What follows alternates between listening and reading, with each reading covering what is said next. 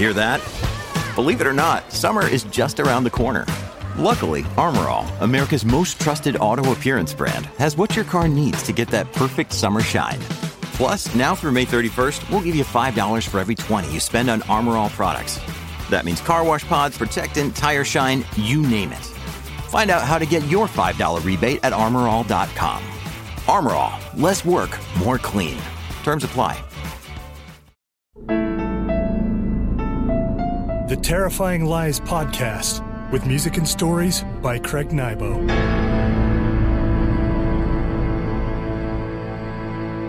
Greetings and welcome back to the Terrifying Lies Podcast. Today I want to tell you about a place where you can get the coolest t-shirts ever. I'm talking about grimthreads.com. I've ordered t-shirts from plenty of online resources, but I think the artwork and shirt quality of grimthreads.com surpasses anything I've found. Grim Threads offers original designs, painted by master artist Dennis Doherty. I know Mr. Doherty personally. Not only can I vouch for his attention to every detail in his artwork, I can vouch for him as a human being. When you buy something from grimthreads.com, you're buying from good people. I, in fact, like Dennis's artwork so much that I hired Grim Threads to paint the cover for my musical, Tesla v. Cthulhu. Of course, I'm happy with the results. If nothing else, go visit grimthreads.com and check out their design based on the movie Alien 2. This is my favorite of their shirt designs. I think it would look great on you.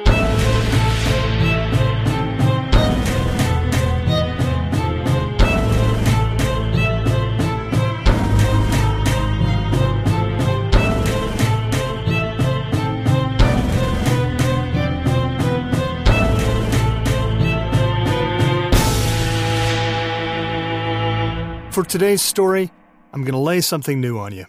Getting to where this story was finished, indeed I took a writer's journey. Many years ago, I decided to write a couple of songs about zombies just for fun. But as what happens to so many projects, the whole thing expanded. I ended up composing an entire album of zombie songs called Zombie Sing-Along. I kept the tracks simple, just me and guitar. After finishing the project, I thought to myself, why not compose a few zombie songs with full instrumental accompaniments? Like the first Zombie Sing-Along album, I wanted to read and perform a story as part of the record. Again, the project expanded. Soon, the story I wrote for the record became far too long to lay within the 80-minute constraints of a CD. In fact, the story became so big that I decided to suspend the concept album and see where the story took me. I ended up with the first draft of a 150,000-word novel. That's about 600 pages. I've never taken the book past the first draft. It still sits on my hard drive waiting for me to get to work. My journey goes even further. After finishing the first draft of my Truckers vs. Zombies epic, working title Breaker Z, I jumped back into the second Zombie Sing-Along album. I still needed a story. I rolled up my sleeves and started writing a shorter Trucker v. Zombie story in the same world, featuring a long hauler I called Whistler. When the second story began to run away, 18,000 words and counting, I said, enough is enough. I shelved the story and forced myself to write a third yarn for the album. Unfortunately, the third story was also too long for a single CD. I made a compromise. Break the story into 4 parts and compose enough music for 2 CDs.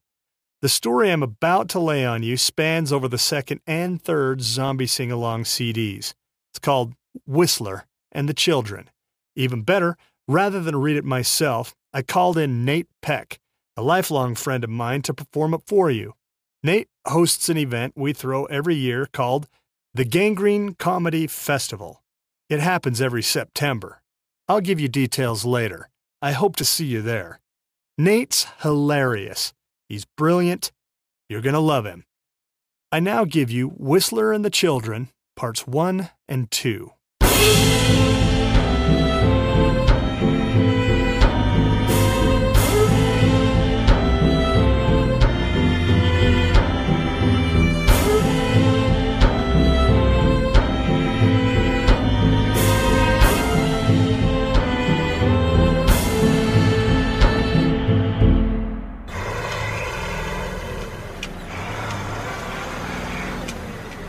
Whistler spotted a school bus and a smattering of roaming zombies in the parking lot. He couldn't figure what business a big yellow bus had being parked there at the Overstock Outlet building. Sometimes he found bodies in abandoned cars, never the type to get up and come at you, just the kind that sit there, gaping out of the windshield with raisined-up eyes. He drove his big Kenworth W900 by the bus and looked through its long bank of windows. No corpses in there, he observed. Relief. He wasn't in the mood to see a bunch of rotten kids' corpses all twisted up on a field trip to hell. Whistler made a living from places like the Overstock Outlet, and he felt good about the abandoned Bakersfield big box store. If he could find anything of value on the showroom floor or in the back room, he'd load it into his 18-wheeler and take it somewhere to make a deal. As he approached the building, he glanced up at the photograph he always kept clipped to the driver's side sun visor. A stranger had snapped the picture for him at possibly one of the happiest moments of his life. He and Brigida, his new wife at the time, stood in front of the choreographed fountains of the Bellagio Casino in Vegas. They'd tied the knot earlier that day, and she had left him later that night. All of that had happened before the zombies had risen and, well, ruined everything in this great country. He still loved Brigida, and no matter how hopeless it seemed, he followed up on any lead that came his way. He'd heard from another long hauler over the radio that a woman who matched her description had been spotted in Stealth, Utah. After Whistler gleaned the Overstock Outlet, he planned to head north for Stealth. "It doesn't cost anything to use the mirrors," Chester Ewing, Whistler's trainer, had told him so many times back at Driver Tech. That often repeated sentence was perhaps the best lesson he'd ever learned while schooling up to get his CDL 2 years back, and while fighting Z's all over the roads these days. "It doesn't cost anything to use the mirrors," translated easily enough into "keep an eye on your six," or "always keep one eye open on the back of your head." It all meant the same thing. Be careful. Whistler used his mirrors to back his trailer into the loading dock. There wouldn't be any lumpers. He would have to load whatever he salvaged from the Overstock Outlet himself. He hated loading. But long haulers like him were the only ones out making a living these days. Guys like Whistler fostered the guts it took to cut down the highways and byways of the US of A and glean whatever they could in their travels. And what they gleaned they could barter away for just about anything. Creature comforts, safe haven in communities across America, good food, alcohol, women, whatever a trucker wanted. If that meant self-loading his rig without lumpers to lend a hand, then so be it. He put on the trailer brakes just before touching the rubber stops along the lip of the dock. He threw his rig into park, engaged the brakes, and dropped the truck into low idle. He settled into the driver's seat and looked out the windshield. 3 Z's tottered toward him. They could have been lumpers back when they were warm, dressed in blue coveralls, their first names embroidered onto their breast pockets. He wished they were still warm. He kept a case of beer in his sleeper that he shared with anyone who helped him with a load in or a load out. But those boys coming at him had no craving for beer. It was blood they wanted. That and gristle and muscle. Any kind of human flesh they could sink their broken chipped teeth into. Whistler killed the engine. He'd feel more comfortable if he could leave his rig in low idle, but the smell of motor exhaust drew Z's out from under their hunkers. He could deal with 3 or 4, but he didn't want to kick a hornet's nest up and have a war on his hands. He picked up his sawed-off pump-action shotgun from the passenger seat and laid it across his lap. He drew his 9mm from his side holster and checked the clip to make sure it held all 16 rounds. He took 2 additional clips out of an ammo box sitting on the passenger side floor and dropped them into his rear pocket, right next to his can of Skull. He opened the door and checked his 6. It doesn't cost anything to use the rear view mirrors. By peeking around the corner with his shotgun first, he followed the barrel around and checked visually for Z's that might have settled in for a bushwhack. Seeing no movement, he got out of his rig and shut the door behind him. He squatted down and checked under the rig, looking for shuffling feet on the other side of the truck. Satisfied that he was alone, he walked towards the 3 lumper Z's that had tottered up too close for Whistler to feel comfortable. They walked slowly, their limbs all iced up, their brains caked with rot. But there were only a few of them, and he could take them down, no problem.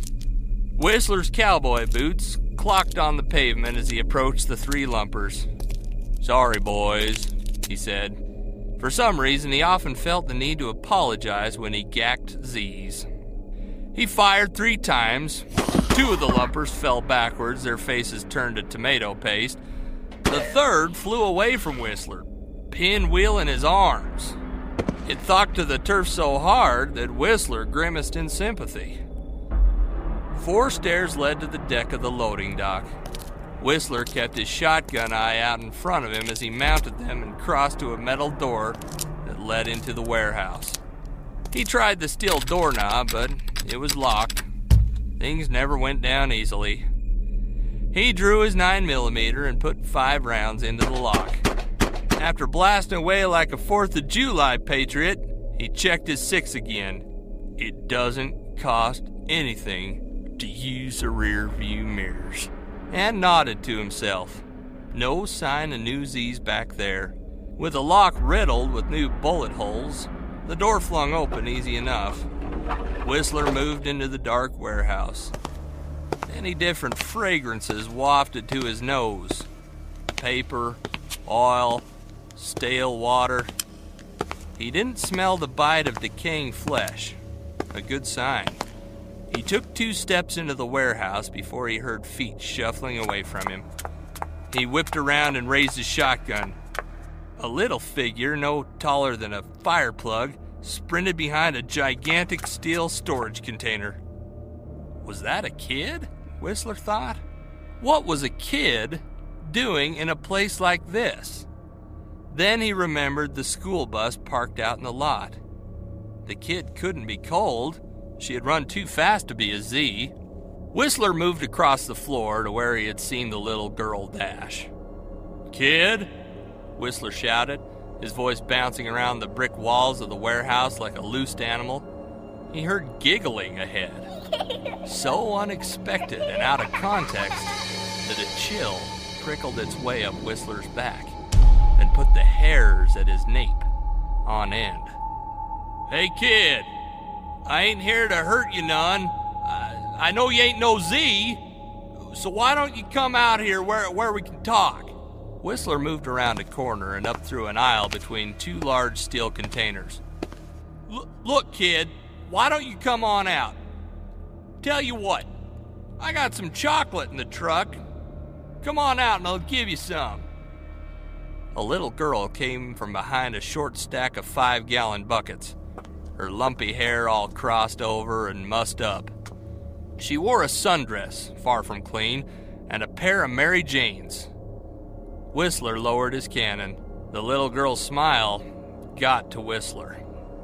He hadn't seen a smile like that in better than a month. "You're a right pretty little thing, ain't you?" Whistler said. He took a step toward her. She backed away, startled like a skittish animal. "Look, kid, I know you're scared.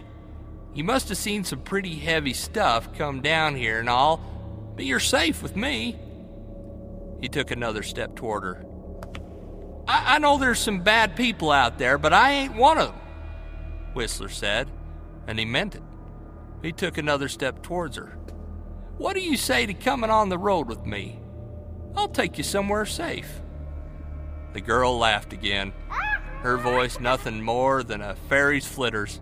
Her eyes flicked up above Whistler as she chortled. Whistler heard something rasp behind him. like the stretch of old hemp. He spun around just in time for something to hit him so hard that he backflew and slammed headlong into one of the steel storage containers. With his bell rung so hard that he lulled, he sneaked open his eyes and caught a glimpse of an old Frigidaire, similar to the model he'd bought his mother just weeks before she'd gone cold and come after him with her fingernails and teeth. The fridge dangled, suspended from a length of steel cable. The big appliance pendulum back and forth, wagging at him, telling him, "Neener, neener, neener, you've been knocked cold like a wiener by a big old Frigidaire." Just before Whistler could collect his wits, he saw a face. Youngish, framed by a mop of copper-colored hair. The face came at him fast, carried by a lithe, lanky body, one arm up holding, what was that? A T-ball bat? Bam! Everything went bright like the flash of a nickel bulb. Then, the lights went all the way out.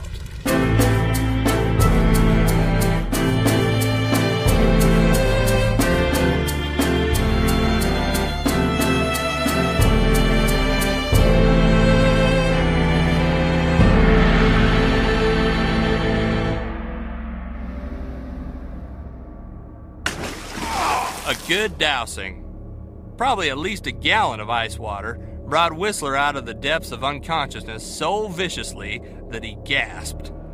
The stuff soused his face, blowing his baseball cap back off from his head, pelting into his ear so hard that his eardrum rang in protest.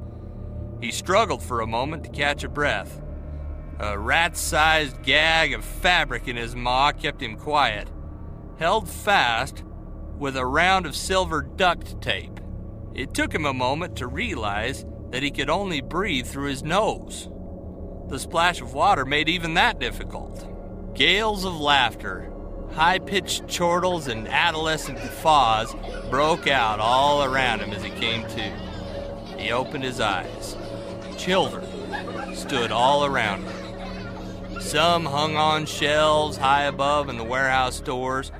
Others perched on stacks of crates and pallets. Lanky kids with coat hanger arms and stick legs. Short, fat kids with freckles and ramen hair.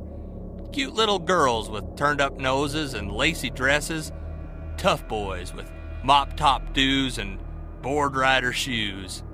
They all laughed, pointing and leering, some so overcome that they even rolled on the floor, holding their bellies, wiping back tears with their palms. Whistler tried to stand up from his chair, but the kids had been thorough. His wrists stayed fixed to the arms of the chair, taped down nearly to his elbows with the same silver tape that held the rat in his mouth. His legs remained fixed, bound against the front legs of the chair. He stopped struggling, knowing that it would be best not to waste his energy. He'd find a way out. He always found a way out. As Whistler looked over the children, ranging in age from around about 9 to 13, he spotted the only one of them not laughing. The girl who had led him into the trap. She held a decrepit baby doll against her chest. What was left of its clothes hung from it like an old dish towel. The doll must have come with her to the Overstock outlet store. Whistler imagined that in such a place, the kind of place that bought and sold everything from sharkskin suits to silverware, she could have upgraded her doll. But the old raggedy must be more to her than just a toy. It must be her security blanket. The tallest of the kids, a lanky 13-year-old with kinky red hair, moved out of the crowd, wiping away tears of laughter with his hoodie sleeve. He held a short baseball bat, probably the one that had delivered the blow that had sent Whistler to the dark side of the moon. As the kid moved across the floor and stopped a coffin lid away from Whistler, the rest of the children quieted down to wait for their obvious leader to speak. Another kid peeled out of the crowd behind the redhead, a toady wearing a ivy hat and faux leather coat, short, probably riding on his taller best buddy's ego. Red put the end of the bat under Whistler's chin and forced Whistler to look up. "So, you're one of those truckers, eh?" the kid said. "We've been listening to your kind of gibber back and forth over the radio. Mostly we don't understand that stupid language you speak, but we get the gist of what you're about." Whistler moaned out a pathetic, trying to tell the kid to take the rat out of his mouth. Whistler prided himself in his patience, but the tip of the kid's bat driving into his chin chipped away at his armor. If he had free hands, he'd likely put the red-headed little cuss over his knee and whomp on him like an angry daddy. Red turned Whistler's face to the side with his mini bat and looked at the blooming wound on Whistler's cheek. It didn't take a glance in the mirror for Whistler to know that he had a big ol' shiner developing there. He figured he wouldn't look right for a box of weeks based on how his face felt. "Oh, sorry about the black and blue," Red said, "but we gotta be cautious. You understand." Whistler squinted at Red, fixing him with a screw-tape glance. "Nothing personal. Things are just like that these days," Red said, and turned to his toady. "Ain't that right, Blink?" "Oh, it's nothing personal," Blink said, smiling with his mouth. But Whistler saw fear in Blink's eyes. An appropriate feeling. Little Blink should feel fear. "This isn't right," a new voice spoke up from behind Red. Everyone turned to the little princess who had led Whistler into the trap, her forlorn dolly clutched against her chest. "We don't know nothing about him," she said. You didn't even give him a chance to tell us his name." Whistler began to like the little princess. She could actually reason, and she didn't mind saying what was on her mind. "Shut up, little sister," Red shouted over his shoulder. "You ain't in charge here. You're not my brother," Princess said. "My brother's dead." "Yeah, I know it," Red said. "And he was killed by the likes of this here trucker," Red said. "No, sir. He was killed by zombies. You know that," Princess said. Everyone went quiet. Red moved over to Princess and crouched down to her. He looked her in the eye and put his hands on her shoulders. "Look, sister, I know you want to give this feller the benefit of the doubt. That's what I like about you. You still got a kind heart in all this mess. But we can't trust nobody. These trucker types, they're mean. They do things to people, things like, I don't want to explain to you on the account of you just being a kid. Mean, like smacking him across the face with your little bat," Princess said. If Whistler could have, he would have smiled.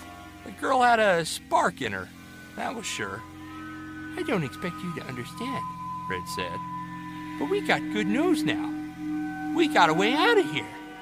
Most all the kids gasped, looking at one another, sharing muddled glances. Red pulled away from Princess and stood his full height. "That's right. You all heard me. We got the way out of this place. This trucker, he didn't run here. Me and Blink went out onto the dock and spotted his ride. She's a beauty, an 18-wheeler. And check it out," Red said, digging in his pocket. He drew out Whistler's enormous wad of keys, all spun together on a big Texas state-shaped key fob. Red jangled the keys. The kids smiled, some pumping their fists, others letting out celebratory whoops. Whistler closed his eyes and shook his head. He'd left the keys in the ignition of his Kenworth. It wasn't like Z's took driver's ed, much less the 3-month course he had taken to get his CDL. He never worried about leaving his keys in the cab, but he never expected the Lord of the Flies to go looking for them. Sudden rage came over Whistler. He rocked back and forth, forcing his chair to clatter against the concrete. He raised his shoulders and dropped them. He curled his hands into claws and uncoiled them, fighting against the duct tape on his wrist. He knew he could escape, but it would take time he didn't have. If he could just get Red to take the tape off from his mouth, he could resolve this whole issue with a handful of words. Sure, there were some bad truckers out there. Truckers who'd just as soon tie you up to a freeway matchstick and set you on fire as help you down the road. But Whistler wasn't one of those guys. He wouldn't harm any of the kids hunkered around him, not even Red. If he could just speak up, he'd let Red know that they were all welcome aboard his rig. He'd take them all up to Stealth with him, no problem. All they had to do was take the dad-blamed tape off his wrists and the rat out of his mouth. "So when do we leave?" one of the kids said, the only kid bigger than Red, a tow-headed, lanky freak of nature with all the brawn but none of the brains to take over the operation. Red smiled and nodded, a vaunting expression blooming on his face. "Get your stuff together and meet me at the docks. We're clearing out of this place within the hour." Everyone shouted, jumping up and down, punching the air, banging buckets together, stomping, letting out visceral cries that sounded more simian than human. Whistler tried to murmur out a plea for them to take the dad-blamed rat out of his mouth so he could reason with them. But none listened. They were all under Red's spell, transfixed on jumping into that Kenworth of Whistler's and grinding on out of here. To where? Oz? The Emerald City? Whistler couldn't believe they'd survived so long in the big box store all alone. They must have found a cache of sea rations and water or something thereabouts, and they must have stayed inside and kept quiet. That was all Whistler could figure, because if they even set foot outside their little compound, they wouldn't last a day. The mob of kids left, trotting off into different directions, scrambling over shelves and cases, off to gather bags and boxes of belongings. Inside a minute, Whistler sat all alone in the warehouse. He struggled against the tape, knowing there was a knife in his boot. If he could just get at it, he could cut himself free and reason with Red and his Munchkin following. Whistler could tell Red that there was no Emerald City out there, only death, cold, and without remorse. Something caught Whistler's eye, and he stopped struggling. He looked up from his toil, and there stood the little princess who'd gotten him into all this mess. The girl held her decrepit baby doll against her slight body, her wild hair up in a muff, her eyes bright and clear, even in the dank of the warehouse. Whistler went still, and she walked up to him. Cautious at first, but building up nerve as she neared him. She stopped in front of him and looked him up and down. She explored every nuance of his form as if she had never seen an honest-to-life adult in all her days. Whistler sat still and let her probe over him. "Sorry, mister," she said finally, a look of honest sympathy in her eyes. "You might be a good man, all right, but it's Dutchy who's got us through so far." So that was the redhead's name, Dutchy, Whistler thought. If he ever broke out of this, he'd have to teach Dutchy a lesson about the rules of hospitality. I know he seems harsh, but he's a good one. He looks after us now since everyone else went and died." Whistler let out a whimper from beneath the rat in his mouth. He tried to sound genuine, like he meant no harm to Princess or to the rest of the kids. He looked down at his right boot and kicked it as much as he could against the silver tape that kept his leg against the chair. Princess looked down at Whistler's boot. Snakeskin. Rattlesnake, to be specific. Whistler had found the boots in an abandoned department store back in Vegas, a town now so overrun with undead that it would be better to set the whole place alight than to try and salvage any part of it. "Something wrong with your foot, mister?" Princess asked. Whistler mumbled out something, a feeble attempt to communicate. Princess crouched down to Whistler's boot. She sat her baby doll down on the concrete and touched the rattlesnake skin. "Soupy!" someone shouted from behind the little girl. Whistler looked up and spotted Dutchy, pushing a cartload of satchels, bags, and cases. Princess stood up double fast, scooping her baby doll up on the way. She wheeled around and faced Dutchy. "What are you doing?" Dutchy asked, putting his hands on his hips. "I'm not doing anything." Dutchy opened his mouth to scold her, but thought better of it. "Just come on. We gotta run. I got all your stuff right here." Sue B turned around and shot Whistler a glance that said, "I'm sorry," then trotted off after Dutchie, who pushed his cartload of goods towards the warehouse exit. One by one, the kids filed out, orderly, not in the mad Christmas rush Whistler expected. After the last of them left, a runt of an African-American kid with sincere eyes and a bouncing, optimistic gait, Whistler sat alone in the warehouse. The kids hadn't even bothered closing the steel door. Not that it would have stayed shut anyway after Whistler had taken his 9mm to the lock. As Whistler watched the door swing slowly inward, he knew it wouldn't be long before the Z's came to look in on him. They'd smell him, and then they'd come. Whistler heard the bang of somebody opening the back doors of his trailer. He heard some of the kids gawk at what they found there. "Wow, look at all these guns," one of them said. "He's like some kind of army soldier or something." Whistler had to get out of there, or those kids were going to wind up hurting themselves. He struggled against the duct tape, rocking back and forth on the chair. He pushed at the dead rat in his mouth with his tongue, but it was useless.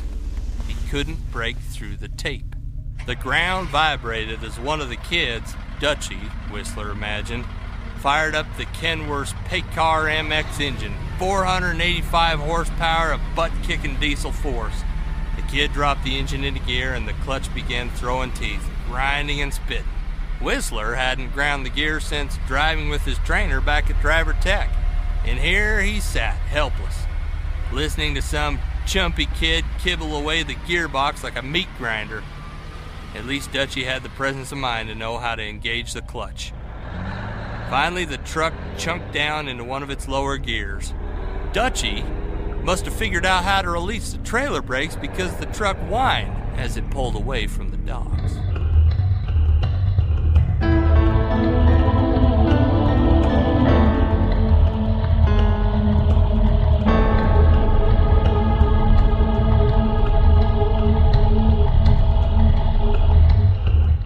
This has been Whistler and the Children, Parts 1 and 2, written by Craig Nybo, read by Nathan Peck.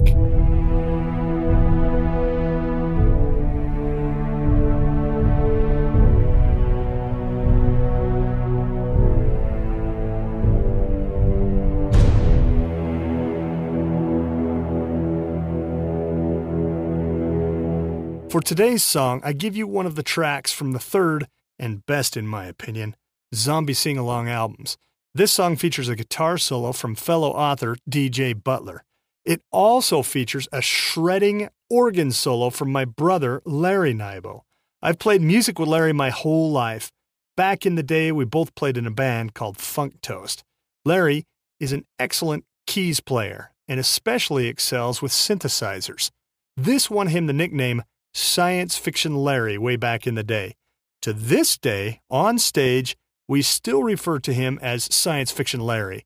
I now give you, from Zombie Sing-Along 3, We'll Need Bigger Guns.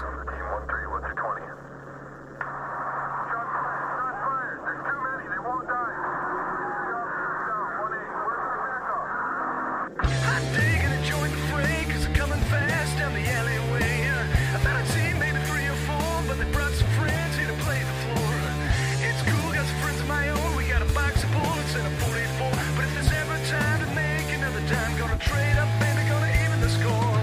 What's up, man? Feeling the space like a wave.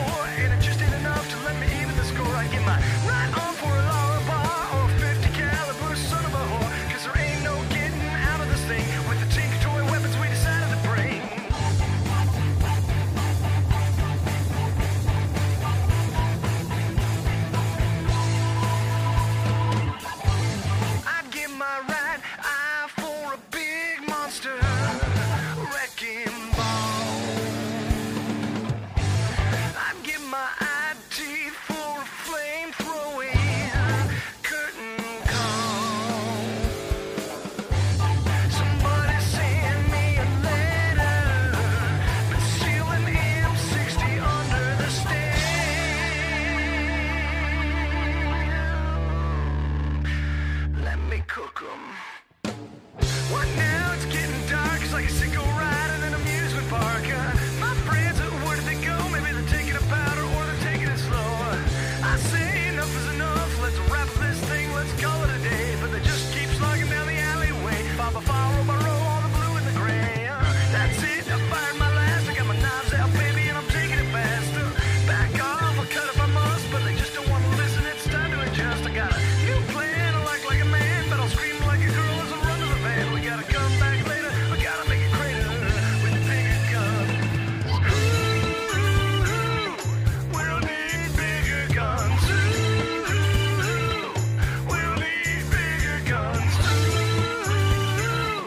We'll need bigger guns. Bigger guns is what we need. We'll need bigger guns. We'll need bigger guns. We'll need bigger guns. Bigger guns is what we